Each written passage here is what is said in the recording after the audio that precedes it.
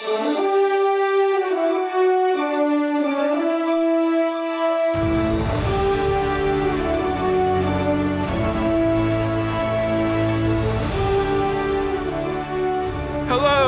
and welcome back to Archives of Fabella Daily, the longest-running podcast on the history of a magical world. Go ahead, find one that has more episodes, Internet. I dare you! Today is January 29th, equal to Aquarius 10th. Books are available on Amazon. Please rate and review the podcast on iTunes, or wherever you listen to your podcasts. And hit that subscribe button for more great stories right in your feed. January 29th is the date in his State of the Union address. President George W. Bush describes regimes that sponsor terror as the axis of evil, in which he includes Iraq, Iran, and North Korea. But in the magical wonderland of Fabella, a notorious terrorist was put behind bars. I'm Dylan Foley, and this is Archives of Fabella.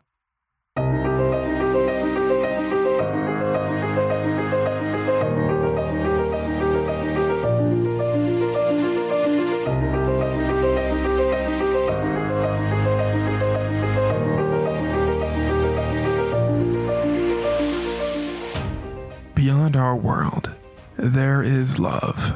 Beyond our world, there is war. Beyond our world, there is life. Beyond our world, there is Fabella. Aquarius 10th, 6002 FY Fabella year, equal to January 29th, 2002 AD Earth year. It's the technology age in Fabella, a period which finds the magical world in Fabella at its modern height.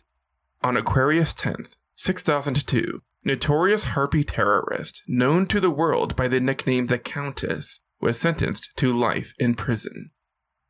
So, just who was this mad villainess, and what did she do that made her one of the most dangerous villains in history? The Countess was born into a harpy family under the name Iona Carpathia.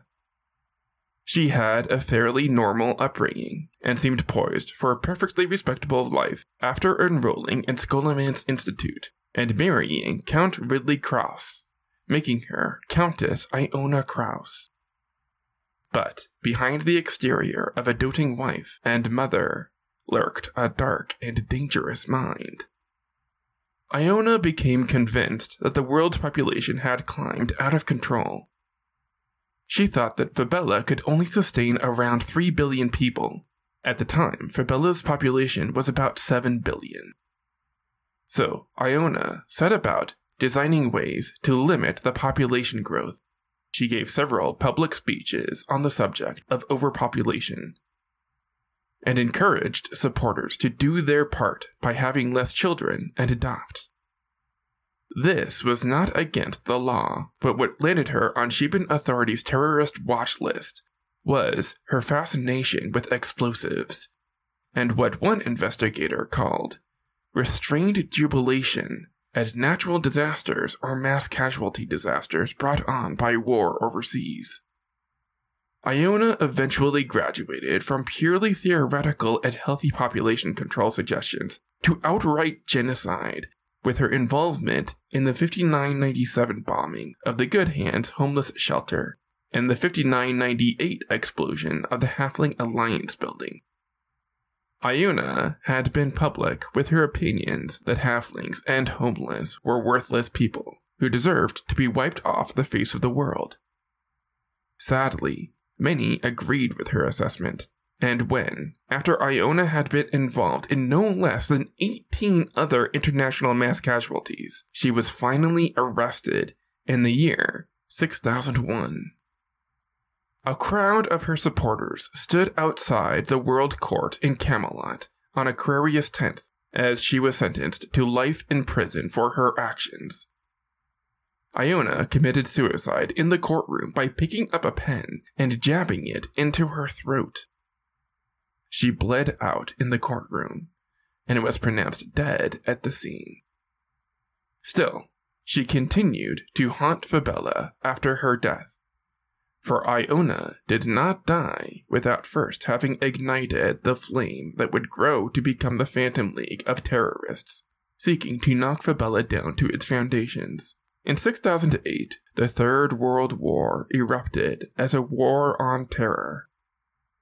Iona also left behind plans to steal nuclear bombs from America and detonate them in Fabella, a feat the Phantom League accomplished on Sagittarius 29th, 6012. Iona eventually did get what she wanted in the worst way imaginable, for when Fabella eventually ended, the worldwide population had been whittled down to an estimated 800 million people.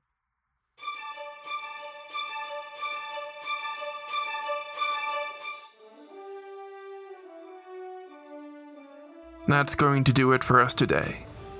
Subscribe now to get more new episodes right in your feed. Rate and review the podcast on iTunes or wherever you listen to your podcasts. Send your questions to archivesoffabella@gmail.com. Archives of Fabella is created, produced, and hosted by Dylan Foley, with music by Garrett Ferris and audio blocks. Books are available on Amazon in ebook and paperback. As always, look outside of what is possible and think about what might be.